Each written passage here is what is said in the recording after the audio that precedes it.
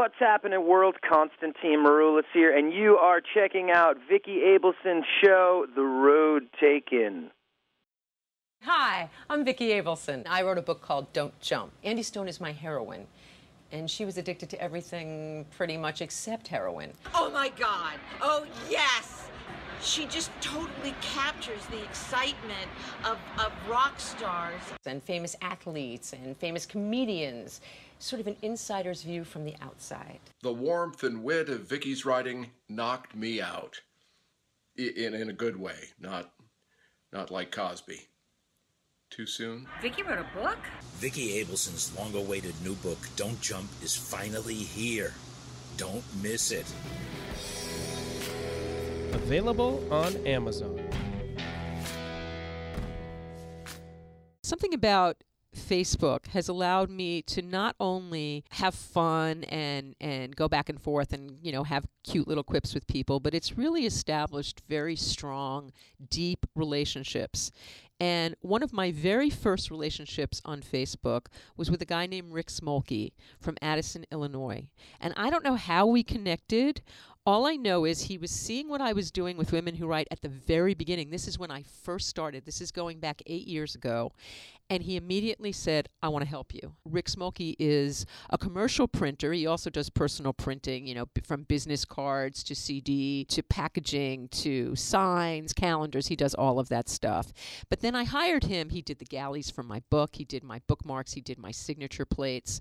He is my go-to guy. And what I will say about Quick Impressions is what sets them apart from every other printer is the customer service. They are just the most amazing people. They have graphic artists on there that'll help you design your card. Their prices will match any wholesaler on the internet. They'll get it shipped to you. Their prices are the best. The relationship you will have with them is the best. So what I'm going to suggest is if you have anything you need done, whether it's for your, they do professional football teams, they do huge corporations, the printing, they do huge jobs, but no job is too small because they're really people. They're people. What's that expression? They're people persons. And so if you have anything you need done, please call Quick Impressions.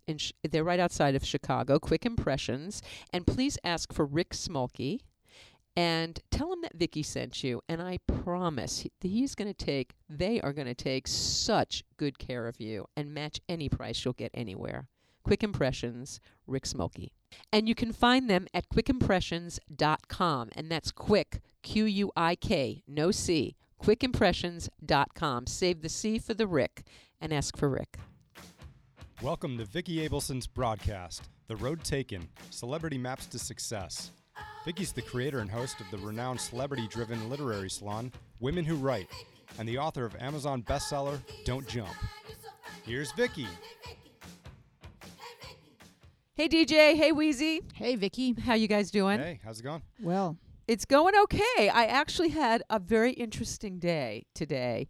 Aside from choking on a vitamin that went down sideways and was... It was one of those huge gel caps, and I take like 4 of them at once because I'm an idiot. And so one of them lodged this way. I mean, it was almost like one of those cartoons where you could like see the bone in the, it was terrifying. Well, I could breathe, but it hurt so bad. Anyway, so that was my fun today. And then yesterday I had a big flood in my house, which was also fun. But today, one thing that I did today that was really exciting. Have you guys seen The Fall? No. Okay. I cannot recommend this series Movie? highly. Show?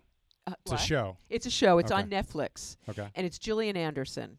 And it's a serial killer police detective story.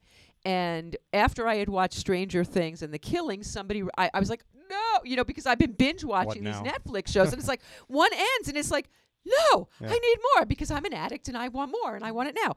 So somebody recommended The Fall and they said, if you like The Killing, it's better than The Killing. And I was like, nothing is better than The Killing. It's better than The Killing. So anyway, I get an invitation to these SAG things, and today was Jamie Dornan. Now, Jamie was the guy from 50 Shades of Grey. Okay, I watched it like about 2 months ago at like 4 a.m. while I was doing something else, and I not only didn't respect it in the morning, I didn't really respect it while I was watching it. It's not a great movie. He's very sexy. But in The Fall, He is unbelievable. I mean, he makes Dexter look like not scary. I mean, Dexter wasn't. He is so scary, but at the same time, incredibly sexy and not just like attractive to a woman. Like men love him also. I mean, he somehow has made this horrific serial killer really appealing. There's something about that's just great acting. Is it one of those shows you're supposed to like him? As Well, a you're killer, like Dexter? There's stuff there's like The anti-hero kind of thing? you're not, but you do. You know, it's like if the character's the main character, you have to be able to empathize. You can't hate the main character. You have to find something. So anyway, we went to a screening at SAG today, and then there was a talk back with Jamie Dornan, and Harry never wants to go to these things. Harry's my son. He never wants to go to these things with me. He's 22. He's cynical. But we just been binge watching. We binge watched the first week the first season of 6 episodes together. We each watched the second season separately, and then the third season we watched. The last 6 episodes we watched in 12 hours. We were crazed. So, and that was just a few days ago. So now we have a chance to go see Jamie Dornan. Okay, so we go, and I said, okay, we get there really early. We can sit in the front. So sure enough, we do. And they give you question cards. And I'm an interviewer. That's what I do. I've been doing it for a long time. So I kind of know what questions to put down that they're going to ask. And so pretty much out of the 20, 30 times I've gone to these things, almost every time I put a question in, they ask it almost without it. It's pretty good odds. So I gave a question in, and so sure enough, not even at that point of the interview where at the end, her second question in, she said, "Oh, one of our people asked a question, Vicki Abelson." And so I raise my hand, and he looks right at me. He's very shy, by the way. He comes out, this serial killer comes out, doesn't look in the audience at all. He's only it's only 100 people in this screening room. It's very small. And he's only looking at the girl who's interviewing him. And he's very shy. And but when she says Vicki Abelson, I say hi, and he looks at me and he says, "Oh, hi, Vicki." And he's got a Belfast accent, which is ridiculously fantastic. And so then my question was, do you take the darkness with you? If you're playing a really dark, aggressive character, do you take that home with you, or are you able to leave it on the set? Pretty good question, right? Yeah. Okay, Good. so anyway, so he answers the question and everything, and then he goes on, and he ends up being just absolutely charming and telling some wonderful stories, and he loosens up as it goes on, and he's looking a little, but he's really not making a lot of eye contact into the audience. And so when the thing ends, at some of these you can go up and we can get pictures, but in this little room you can't do that. But I know where they come around, and I said, "Harry, he's going to come around here." And sure enough, before I even got the sentence out, there's Jamie Dornan. And I looked at him and I said, "Thank you, that was wonderful." And he said, "Thank you for your question." And I thought, oh my God, I want to interview this man on The Road Taken. You guys are super close now. We're best friends. Yeah. And my rule is that I have to know everybody that's on the show. That's my rule, right? Okay. I've known everyone that I've interviewed so far. So I've met every single one of them. Even if just for a second with Shep, but then later. So anyway, I'm thinking I'll get him on social media. I'll find him and I'll tell him I'm the girl that asked the question. Oh, and 6 Degrees of Everything. He's making an independent feature. Right, he starts Friday with Billy Crystal. Well, Ooh. I did Saturday Night Live with Billy Crystal. I have a picture of me and Billy Crystal. If I could show him the picture of me and Billy Crystal, I think he would do The Road Taken. So he's not on social media. So I put it out there to anyone out there in listening land. I'm going to find, me. Desperately seeking Jamie. Desperately seeking Jamie. He's fascinating and so high. He's married, has young kids. All right.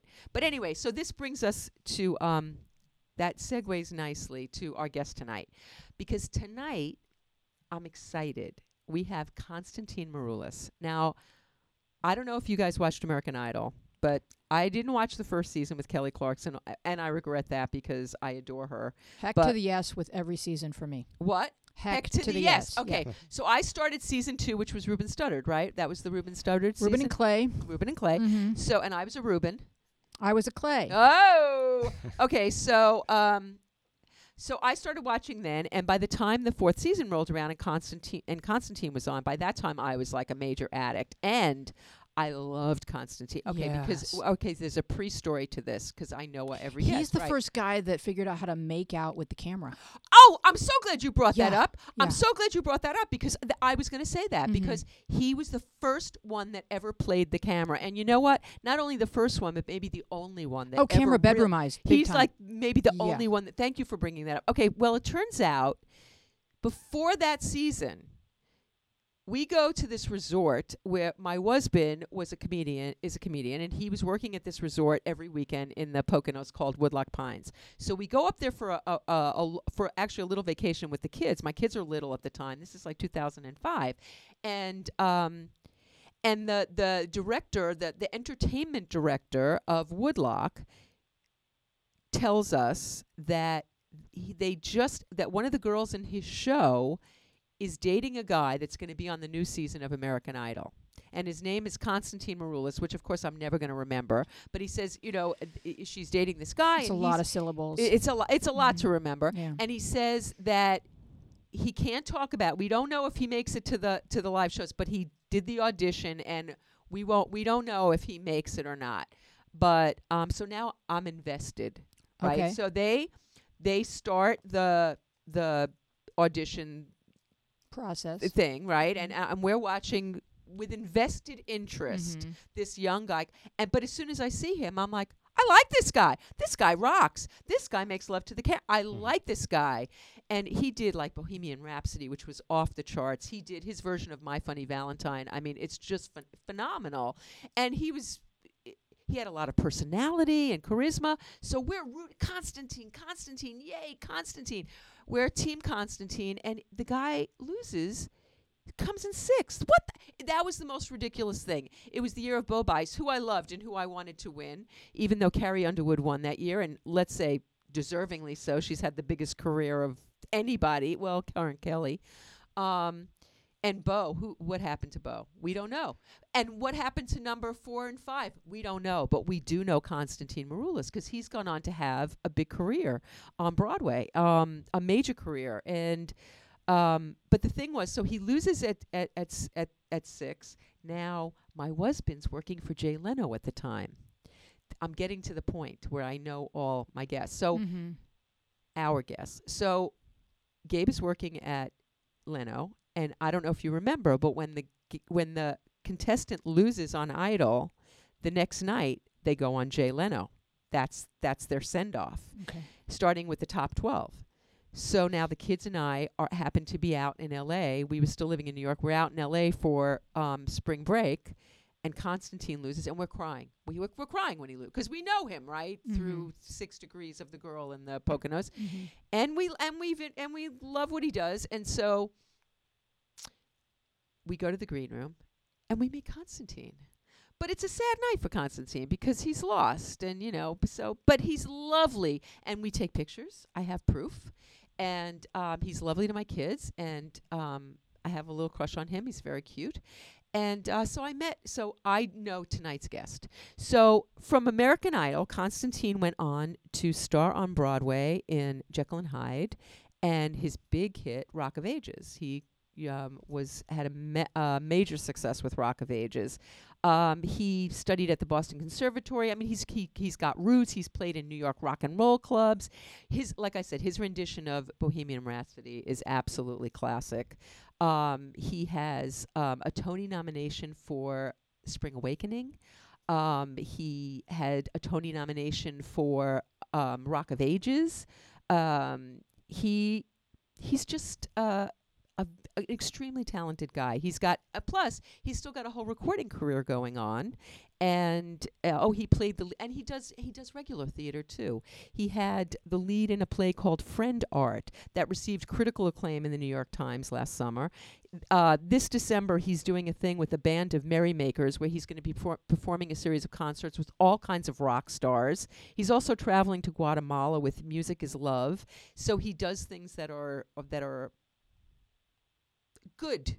He's a good Samaritan. He's a good human being on top of it all. And what I love most about Constantine is that he's a devoted father. He has a little 6-year-old girl, Melania, and he is constantly on the Facebook taking pictures. He's always with his daughter. He adores his daughter. And that makes me think a whole lot more. A rock star, you don't really think of the whole daddy thing. So I really like that. So I'm kind of thrilled that we're going to have him on tonight and get to hear, because I've never really heard the story of someone that had success through a contest. Mm-hmm. And of those idols that come out of there, how many of them have really had careers? A lot of the number one winners you never hear from again. But then you take a Jennifer Hudson, who came in, I don't know, not even third. I think she did fourth or something. Chris Daughtry also came in like fourth, and they end up having bigger careers than the people who win. Constantine's an example of that. So, Do you know who got his career on a contest? Frank Sinatra.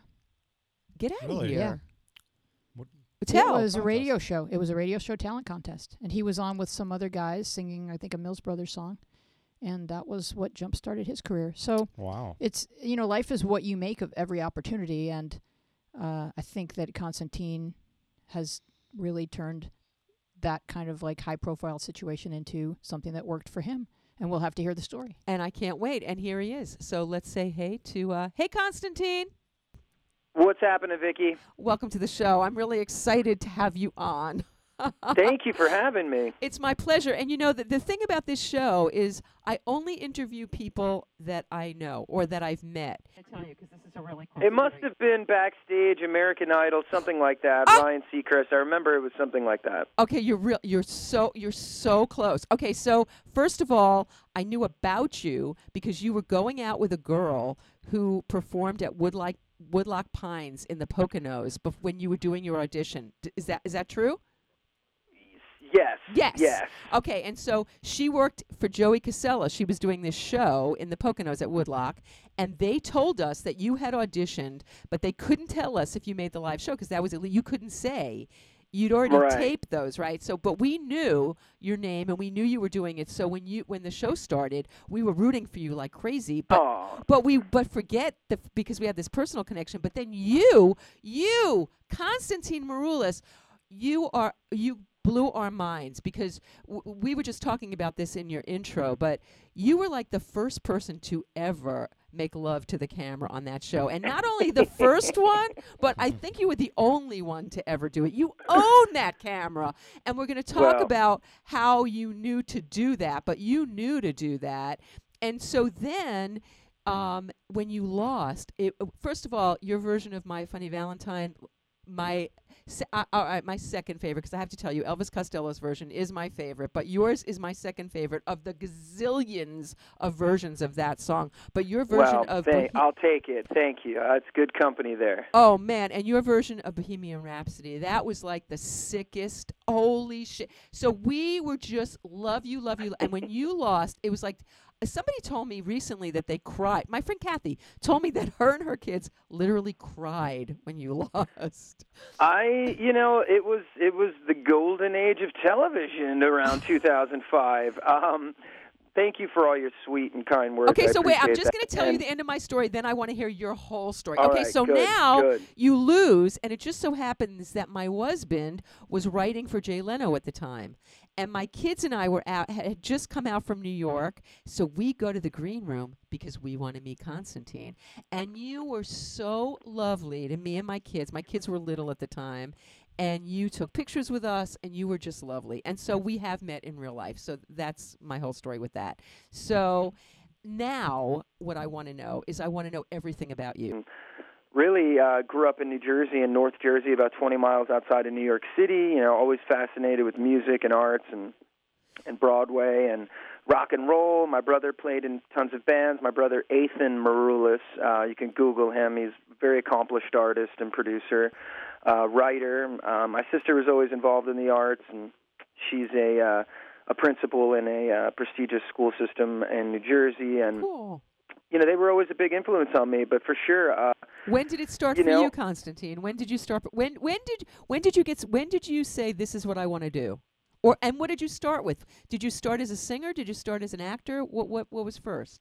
I think I was always a bit of a performer, but, because my brother and sister are much older, it was almost like they were practically out of the house by the time, I started having, any kind of, I don't know, before I was old enough to really even understand, And so I often entertain myself by being, I don't know, class clown. And, I always had this voice, since I was very, very young. I had a big, clear, belting kind of, boy tenor voice. And what was the first? What was the first time? What was the first time you sang in public? I had very bad stage fright for many, many years, well into my teenage years, until I could really kind of like get a bit more experience on the stage and in front of a microphone. But I would always get the parts in the school sort of musicals and or like little concert shows that we would do. But then I would get up there and I would kind of freeze up. Uh-huh. But the first time I ever really sort of felt the like crowd reaction and my peers and everyone's like, whoa, this guy's like a singer, was doing Duke of Earl. Duke of, and I did the solo, the, how's it go? As I walk through this world, nothing can stop the Duke of Earl. And you are my girl, no one can hurt you, oh no. And then it's got the big falsetto part. And, you're going to do the falsetto for us too? Come on, Constantine. And he goes, and then he goes, oh, I'm gonna love you, oh, whatever it goes, come on, let me hold you down, 'cause I'm the Duke of, yeah. I love it. And like and it was like we did it all a cappella, of course, and I had like the guys Duke of Earl, and I just remember the girls like screaming, and I was like, oh shit, this is what I need to be doing. This is insane. How old are you? And that was probably like my freshman year of high school or something. I did some shows, So like musicals and all what that, musicals did you do in high school? Probably not till my senior year. I didn't really start putting it together, like singing in a cool high school band, getting the leads in the shows. Well, so tell me, so what leads were you, what shows did you do in high school? Oh, West Side Story and Lend Me a Tenor and The Robber Bridegroom and like Pippin and stuff like that. Oh, cool. Who were you? Were you Pippin? What were you? No, I was like, and I don't even remember. Okay. No, I was not. Okay. So you're doing that stuff. You're getting over your stage fright. You're in a rock band. Did you say that? Yeah, I was playing in like cover bands and high school bands, and then I started. It was hard to find a singer. A lot of guys played, but there weren't a lot of guys that could like grab the mic and like stand in front of a band and sing. So I was a little bit in demand, and I ended up latching onto this group of, it was like the early '90s, and we were into like the Grateful Dead and Fish and all the sort of improvisational kind of hippie jam music, but also grew up with classic rock. And so I kind of started a band with a bunch of these guys. 3 of the guys actually are very well-known and famous musicians now. And, so between the 4 of us, we've all done pretty well in this game. So we started writing songs and started doing like a gig or 2 in the city and sneaking into the city and getting into trouble and starting to play colleges and things like that. What year, what time frame is this that you're doing this rock and roll band? This is like early, mid-'90s. Because, I was a rock and roll promoter in New York in those days. I wonder if your tape ever came in front of my... That's so funny. What was the name of your band? Oh, my tape might have come across your desk. Lady Rain was the name of the band. Okay, all right. I'm gonna have to go. Somewhere I still got those little cassettes. That's too funny. Well, don't worry about it. All right. So did you know? So you were saying you grabbed the mic. So you knew how to work that stage back when you were a rock and roller. I'm assuming you already knew how to work the stage. Well, yeah. My brother was a great front man. He was a great singer. Still is. I learned a lot of my moves from him, and really loving and being fascinated with the great, front men and women of rock and roll. And like, who are some of your heroes?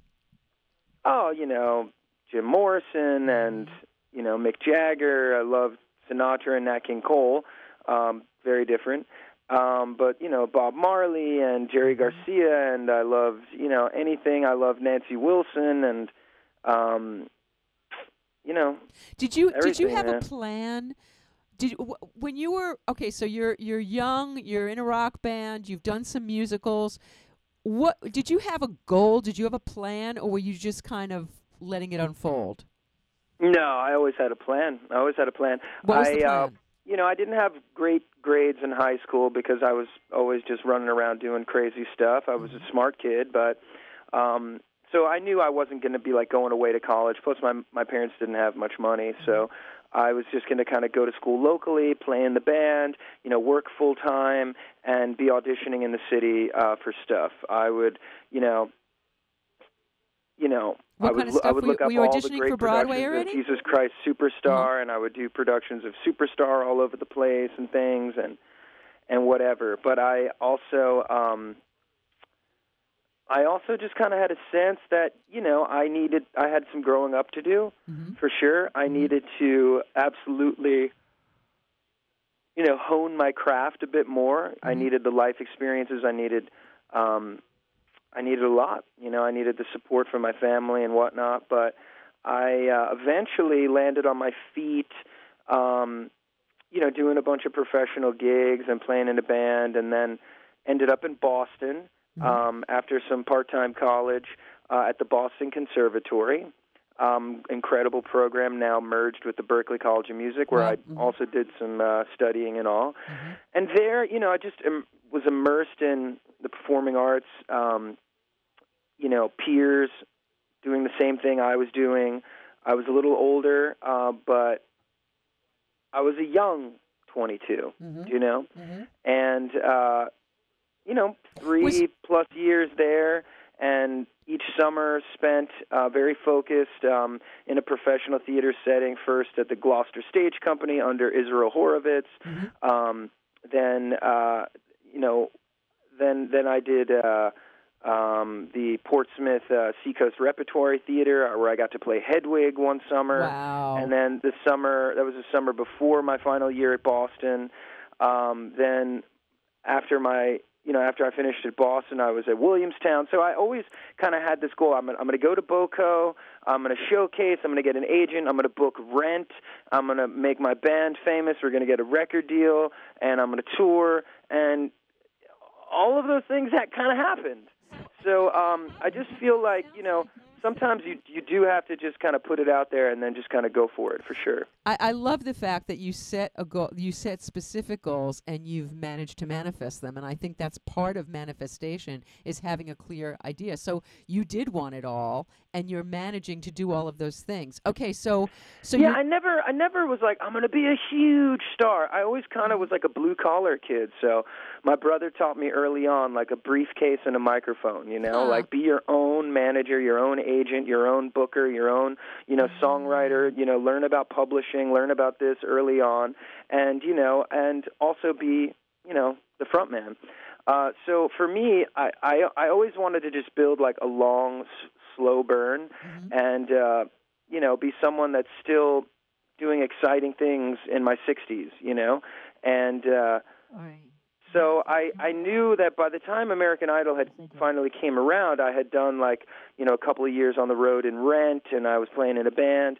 I was at again, they had upped the age limit when I was on the show. Right. So I think, you say that I was like the first, guy to make love to I was the first man on the show also, and I was like a man on the show, even though I was young. Yeah. I was like 28, 29 or whatever.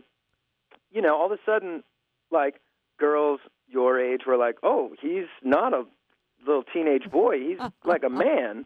We can like him. This is okay, and it was a bit more of a thing. Like, I had a different edge. I was from New York.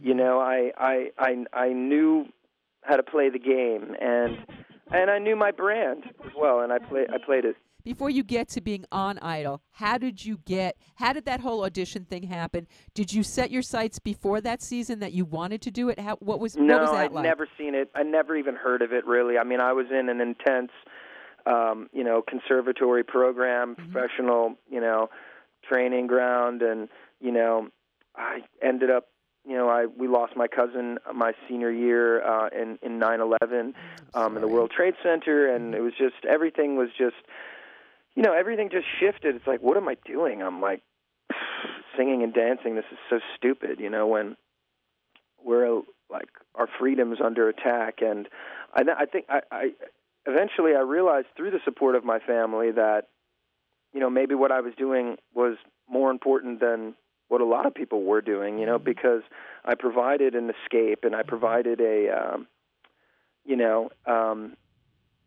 something beautiful in a time where there was, so much madness and tragedy.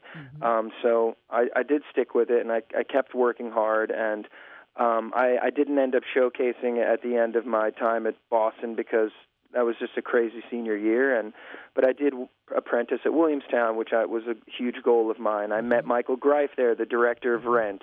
I got an audition. I booked the show. Fabulous. I was set to go out on tour, and I was going to bring my band out on the road, and I would do shows in, Cleveland, Columbus, and Cincinnati, and the band would come out, and we would play shows after those shows, Very cool. And we were kind of building, and this is pretty much before the internet. I didn't know American Idol, and then I found out I was not coming back to the Rent tour. I was devastated. But I went home and regrouped and auditioned for American Idol shortly after that. I had no idea what it was about. I remember hearing about like Clay Aiken and Ruben, but How did you hear I about never saw it. We didn't have Well, there were 30 million people a night watching it. Right. And that was when people would go home and really watch it, not Right. tape it or TiVo it. I mean, it was insane. It was like the Super Bowl every week. And so you heard about it, but I didn't really know much about it. I certainly had never seen it. I'd never watched a clip of it or anything. And an old, girlfriend was like, let's go audition.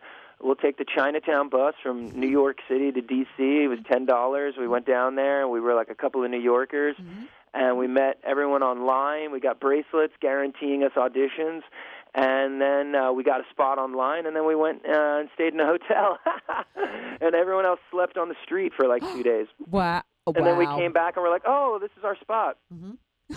Honestly, they had the cameras on me from like day one. Like as soon as I got down there, they saw something a little different in me. I don't know. And I made some of my most, wonderful friendships and relationships through the show, particularly the incredible staff and producing team on the show that I've still very close with, a lot of them. And, what was got the to first, be a part of what was television history. What was the song you sang for your audition, your first audition? A song that, I grew up, loving because I love Aerosmith, but a song I actually worked on at Boston as an audition song, just a piano vocal, because it is a rock song, but it's done in a 50s kind of way where it's got this sort of arpeggio kind of beginning, and it's Crying by Aerosmith. Hell yeah. So right away, it's like we're listening because what is the first thing he says? There was a time. Oh, I'm listening. He's going to tell us a story, So when I was so broken-hearted, and you're like listening to that vulnerable thing, and then he sets it up for the big chorus, and it was just a great 16-bar cut. I had it planned out, and oddly enough, I'm about to be doing some shows with Sugar Ray's Mark McGrath, and he was there in the room as a celebrity judge, and his vote really pushed it over for me to go to Hollywood, which was kind of insane. Wow, that is so cool. Yeah, this is like pre-HD American Idol, so like you go back and look at the clips, you're like, oh my gosh, what is going on there? Wow. Okay, and so now take us through the process a little bit. So you do the audition thing, and now at the period when I find out about you, you already know you've made it to the live shows. Well, it was the old days, they did things very different than they do now. Yes, they I had, auditioned in one city, and that was the biggest city they've ever had. Basically, that was Carrie Underwood City, and there were 25,000 people auditioned. It was what city insane. were you? What city were you in? It was in D.C. Uh-huh, D.C. right. Yeah. Okay. Mm-hmm. And they kept me there all week, and I went through a producer session. Then I had to wait an extra day to come, and then Simon and Paula and Randy came, and that was when they would do it all in one shot. Mm-hmm. But then you find out other cities had to fly back in for a producer session or fly back in to see Simon. So they had it, all over the place, the schedule. Mm-hmm. But eventually, by the end of that week, I knew I was going to Hollywood, but I had to sit on that Hollywood information for about 2 months, at least. Yeah. Months. Yeah. Couldn't tell anyone, taped it all, knew I was going to Hollywood, but no one knew what the heck that really even meant at the time. Yeah. And I didn't even know really if I was truly going to ever hear from them again. You just kind of hope that you're going to hear from them, Uh-huh. And sure enough, they contact you. You're going to be coming out to L.A. To shoot the Hollywood stuff, and they broke that up into 2 or 3 different trips. So at one point, I'm taping Hollywood stuff as the show is starting to air. The audition weeks are starting to air on the show while I'm still taping stuff. In Hollywood Week, we're there at Hollywood Week watching the premiere of the show, which, by the way, I was 20 minutes of. So, wow. Me breaking up with my band and the whole thing, and people were hating me there. I remember they're oh, this is so unfair, but that was it, man. That was the name of the game, man. So you started out as an underdog? Yeah, I don't think anyone in Hollywood, I think they were cool rocker guy, whatever, but I don't think they were oh my God, his voice, But I don't know. Right. We liked you right. Right. Well, I don't know. So when did it start to shift? What do you think was your shift on the show that won America over? What number was your shift? Obviously when I made the show and I made the top 24 and then I made, the top 12, the top 10, etc. I had an interesting name. I had the long hair. I was a little older. I was from New York. I had a memorable name. I think, Constantine, Idol. It's just, it's not like you're trying to search for wait, what was his name again? You just kind of knew, which was cool. Again, 30 million people a night were watching it. 2-3 nights a week they had back then. 3 nights. Right. And so it was just insane. We couldn't go anywhere. It was crazy town. I think for me, I think I started I don't know. I think once we moved to the live shows, I had some good weeks, and then by the time I hit Queen, I was like a household name. It was insane. I was having TV deals and record deals thrown at me. But back then, I knew Carrie Underwood was going to win. Come on. I knew that from day one, the moment I met her. But it was all about trying to get as far as you could to keep the TV time going and to hopefully, ensure a longer career at the end. That's my brother and I would analyze it the whole time. The one thing I don't regret, but I look back some song choices and song research. I didn't have the internet at my disposal. I didn't have the ability to go look up great song lists and and certainly back then a lot of the big artists, Bon Jovi, Journey, Aerosmith, they didn't want their songs on the show. They didn't get it. They didn't get it at the time. Even Aerosmiths were you could play this audition once and that's it. Wow. They didn't want me to repeat the song on the show. It wasn't that I sucked. It was they weren't. And then all of a sudden I did Bohemian Rhapsody and the whole show changed. And I'm talking 4 seasons of the show. They'd never had a song erupt digitally like that because it was at the birth of the digital age, really. Right. So all of a sudden Queen's A Night at the Opera is in the top 50 on the Billboard charts again. And people are Sanjaya, take my song. It doesn't even matter if you fuck it up. You know, it's like about spiking the whole catalog. So, you know, they were learning, we were learning, the world was learning, the industry was learning. Mm-hmm. American Idol, as big as it was, it always had a hard time kind of catching up with the changes in the new media, you know. But honestly, it was the greatest time of my life. I mean, I free-falled off the show one week. I thought it was a lot of bullshit. But, you know, I'd never been in the bottom three. You know, I had a weird week. I think it was one of those weeks where maybe I didn't, you know, get all my votes because it wasn't my best week, but I'm safe. Mm-hmm. I mean, I knew from insiders on the show I was never out of 1, 2, or 3 on the show ever. Wow. Ever. Yeah. And then one week I free fall off the show. I don't know. And then, you know, it was like a big smoke screen. If you remember, they had a lot of bad press at the time because Paula, you know, ABC was running this Dateline about Paula and one of the contestants and a big conspiracy that she had an affair with one of the guys. And, you know, I think that it was a big smoke screen. Mm-hmm.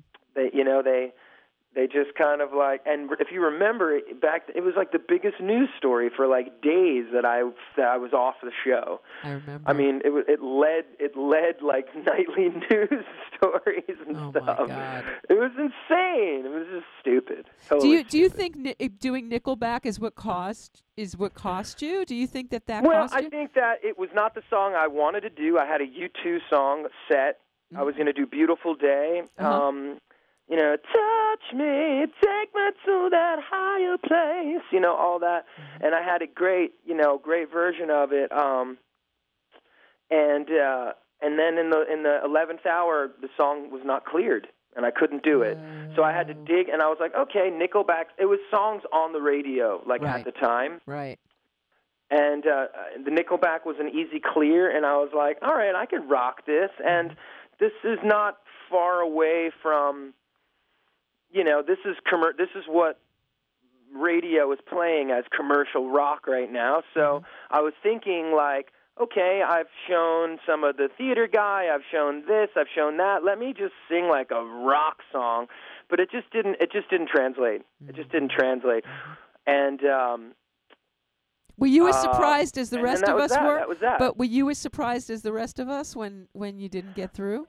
Because it was shocking. You know, I think, like, part of you is always like, is this the week I'm going home? This is crazy. This is, like, too fun. I want this to, like, I want to just keep doing this job forever.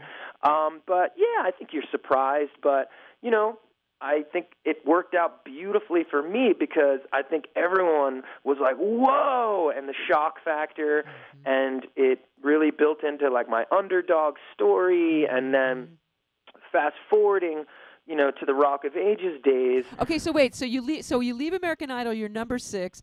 Most people, even when they win, kind of fade into oblivion. The 2s and 3s and 4s are all gone except for a handful of you. You're number 6. You end up with this big career. So you leave Idol, and what happens? Well, I leave, and a lot of stuff happens, you know. They had a lot of rules back then, and they had to. There was so much money at stake. They were concerned with the fairness issues, and they needed to focus on the winner and the number 2. And they had never really had a number 6 be one of the biggest names on the show, and they didn't know what to do with me. And I was getting record deal offers, but they had like a blackout period where I wasn't allowed to do that. You know, I had a big television deal with Kelsey Grammer's GramNet, and ABC bought our show loosely based on, you know, it was like a big fat Greek wedding, basically. It was like my big fat Greek, you know, Brooklyn family. Mm-hmm. And you know, then, you know, you develop that, and you're working on other stuff, and then you go on the big tour, and of course we were playing like arenas, sold out arenas all over the country. Mm-hmm. I mean, the last 5+ years on the show, they didn't even have a tour. I mean, we were selling out, you know, Staples Center 2-3 nights, you know, Nassau Coliseum. I mean, granted, we had Carrie Underwood, I know, but it was about like me and Carrie and Bo, and we had a great cast. And I think seasons 4 and 5 were the biggest seasons they've ever had, because then you wouldn't have had Daughtry come out to the show if not for me and Bo. And by the time Daughtry came along, who's become one of my best friends, I just love him. Very cool. Love everything about that kid. And, you know, he wouldn't have come out for the show. Right. They knew what to do with him at that point. You know, Right. a year later, they're like, yeah, okay, he's in a, if he, and he too, he fell off the show like 6th place. Mm-hmm. They put his ass right in the studio. They were not like, oh, we're going to wait for Cat McPhee to win the show or somebody to win the show.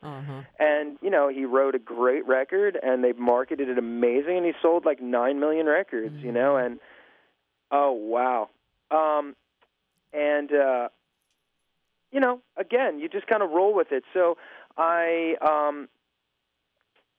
got back to New York. I, you know, had the big agents. I had, you know, a big tour. I made a ton of cash. I was, you know, kind of trying to figure out what I was going to do.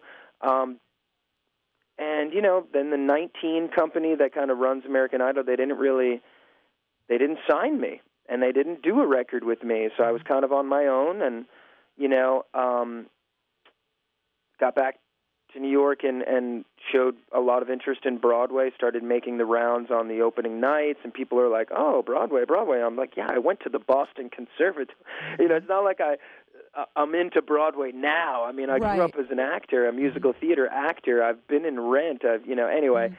So I landed in The Wedding Singer on Broadway, supporting lead, great part. Really sort of just, you know, got involved with the community, did an off-Broadway show after that. All the while, I had been approached about Rock of Ages in its early inception in Los Angeles, and I was kind of like, well, you know, it sounds great, but call me when you get to New York.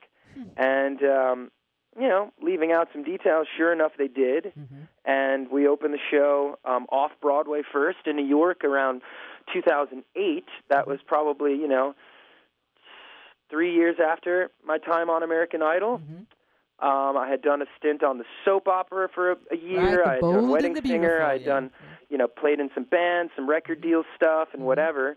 And Rock of Ages was just my baby. It was just my baby. You know, I really got to sort of, you know, be there from the very beginning and build it from the ground up with an amazing cast and creative team, and just such an organic, great experience, you know. And yes, I was a household name at the time, but I was really cast because I was the most appropriate actor for the job. And, you know, Kristen and I, the director, cultivated this amazing, you know, character, and all the way to the Tony Awards. You know, I got glowing reviews, and, you know, I should have won the Tony, but that's okay. I'm a competitive person. I was like, I wanted to win, you know. But, you know, to see a show that you feel so passionate about grow into a massive, you know, brand and global, you know, brand all over the world, it's thrilling. And then it's always like, what are you doing next? And what are you doing next? And what are you doing next? But for me, it was always about, like, trying to create, like, you know, a lane for me on Broadway. And this is going back to my plan from Boston. Like, my 5-year plan was get through the school, get the agent, you know, do Williamstown, get Rent, get the band going. I did all that, got to do that. So then the next phase was like, you know, be a leading man on Broadway, you know,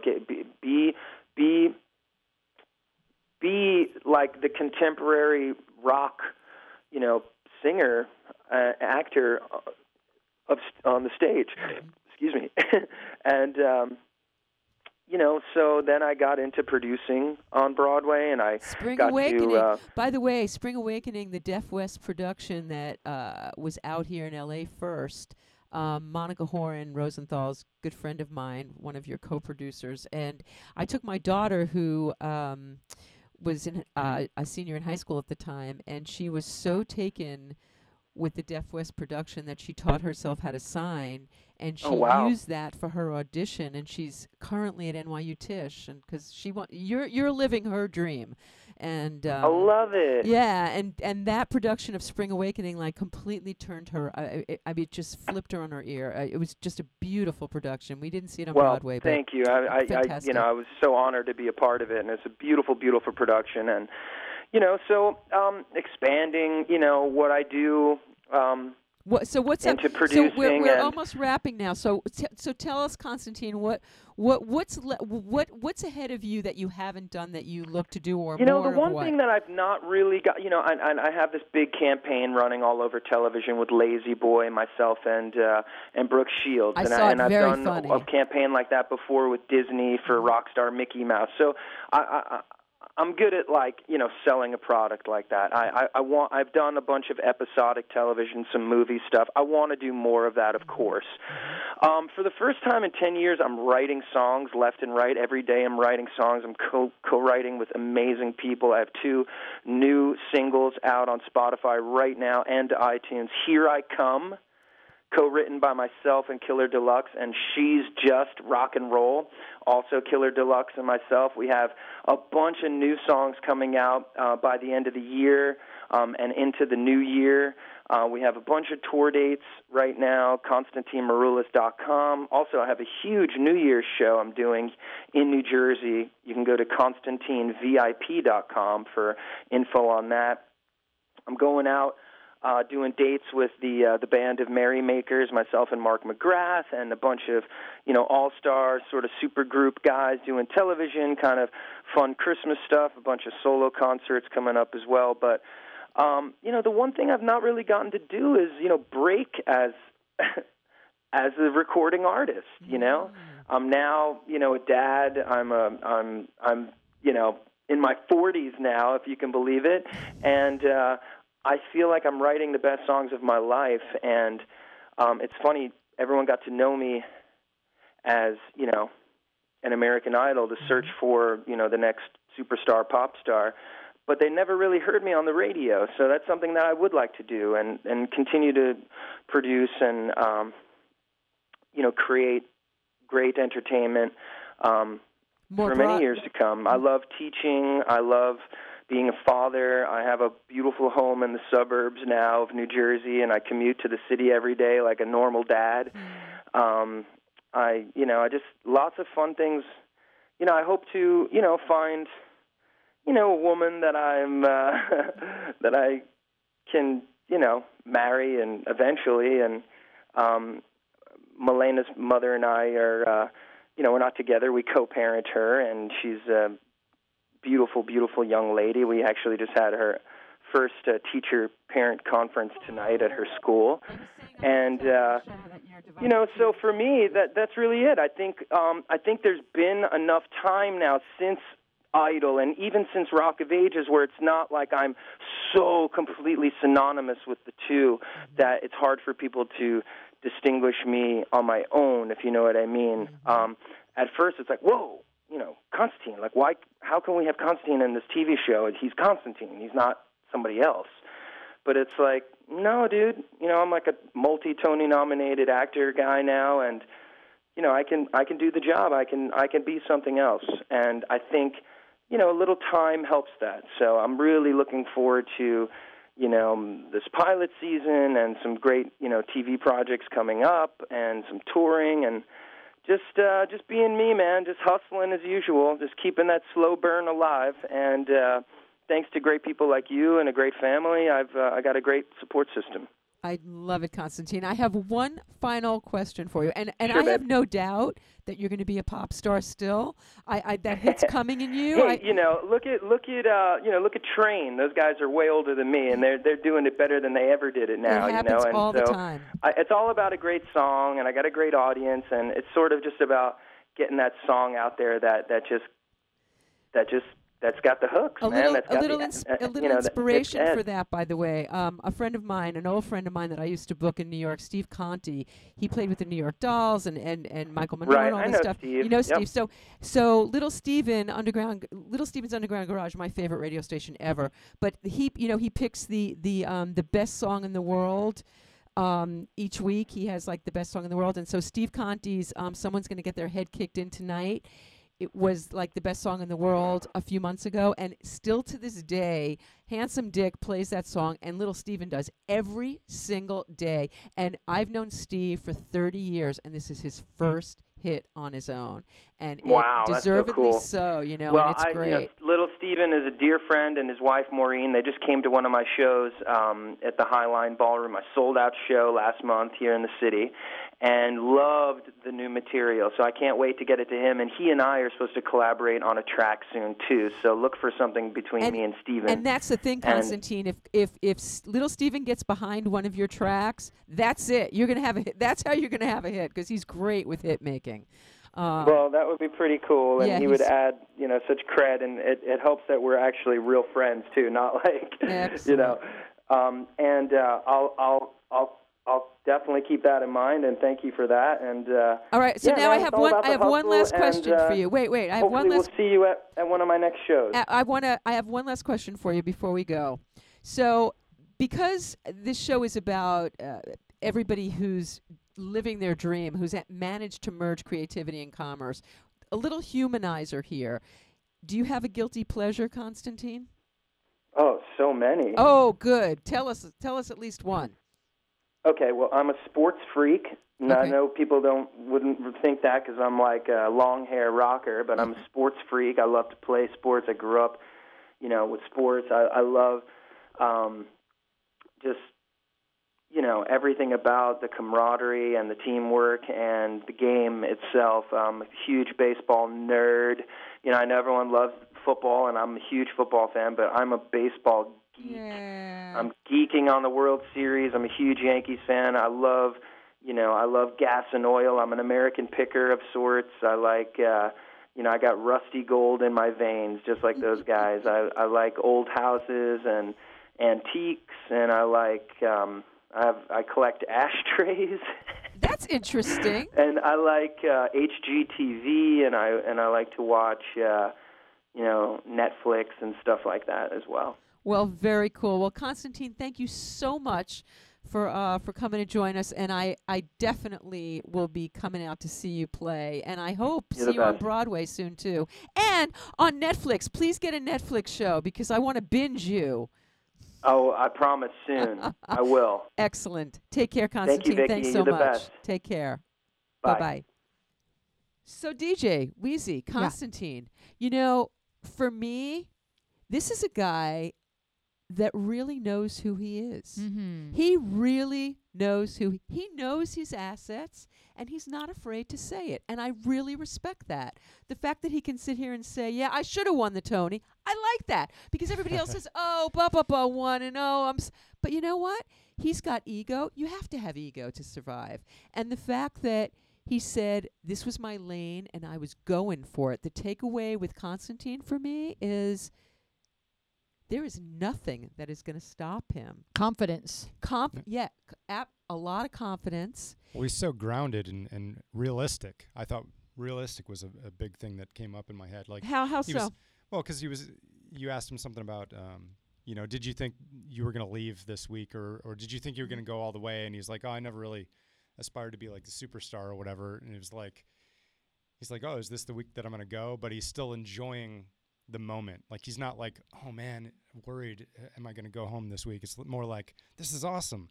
And not just like, it's still with a smile. Like, he's still not just enjoying the moment, but like passionately living it and embodying it and loving it. You know, there's a brightness to him, and it comes across. And he's just full of life and spirit, and even his guilty pleasures are all these things that he's passionate about that make his life more enjoyable, because he loves everything, and that makes him probably a really easy person to be around. So people cast him because you're in the trenches with people, so you tend to hire the people that you want to be around, and there's something contagious about his spirit. Mm-hmm. So what's our takeaway? Because we always have like a takeaway. So with Constantine, you can be a blue collar hero. Ooh, I like that. Which I'm a big fan of. And now that we're talking about it, I think what's coming to me is we can live our highest dream. He's determined to live his highest dream. The one thing that has still eluded him with all that he's accomplished is that he hasn't had that one hit on the radio. And he's going to have that one hit on the radio, no matter what. And and I believe it. Keep setting your next goal. And so far, he has manifested everything he set out to do. Yes, confidence. Right? And so he believes, he has a clear vision, he goes for it, he manifests it. So I am sure that before too long, we'll be listening to that hit on the radio, and I'll be watching him, binging him on the Netflix. Absolutely. All right. So great show. DJ Wheezy, thanks so much. And y'all come back next week, next Tuesday, for The Road Taken. I look forward to seeing you guys next Tuesday, every Tuesday. But in between those Tuesdays, you can find me at VickiAbelson.com, VickiAbelson.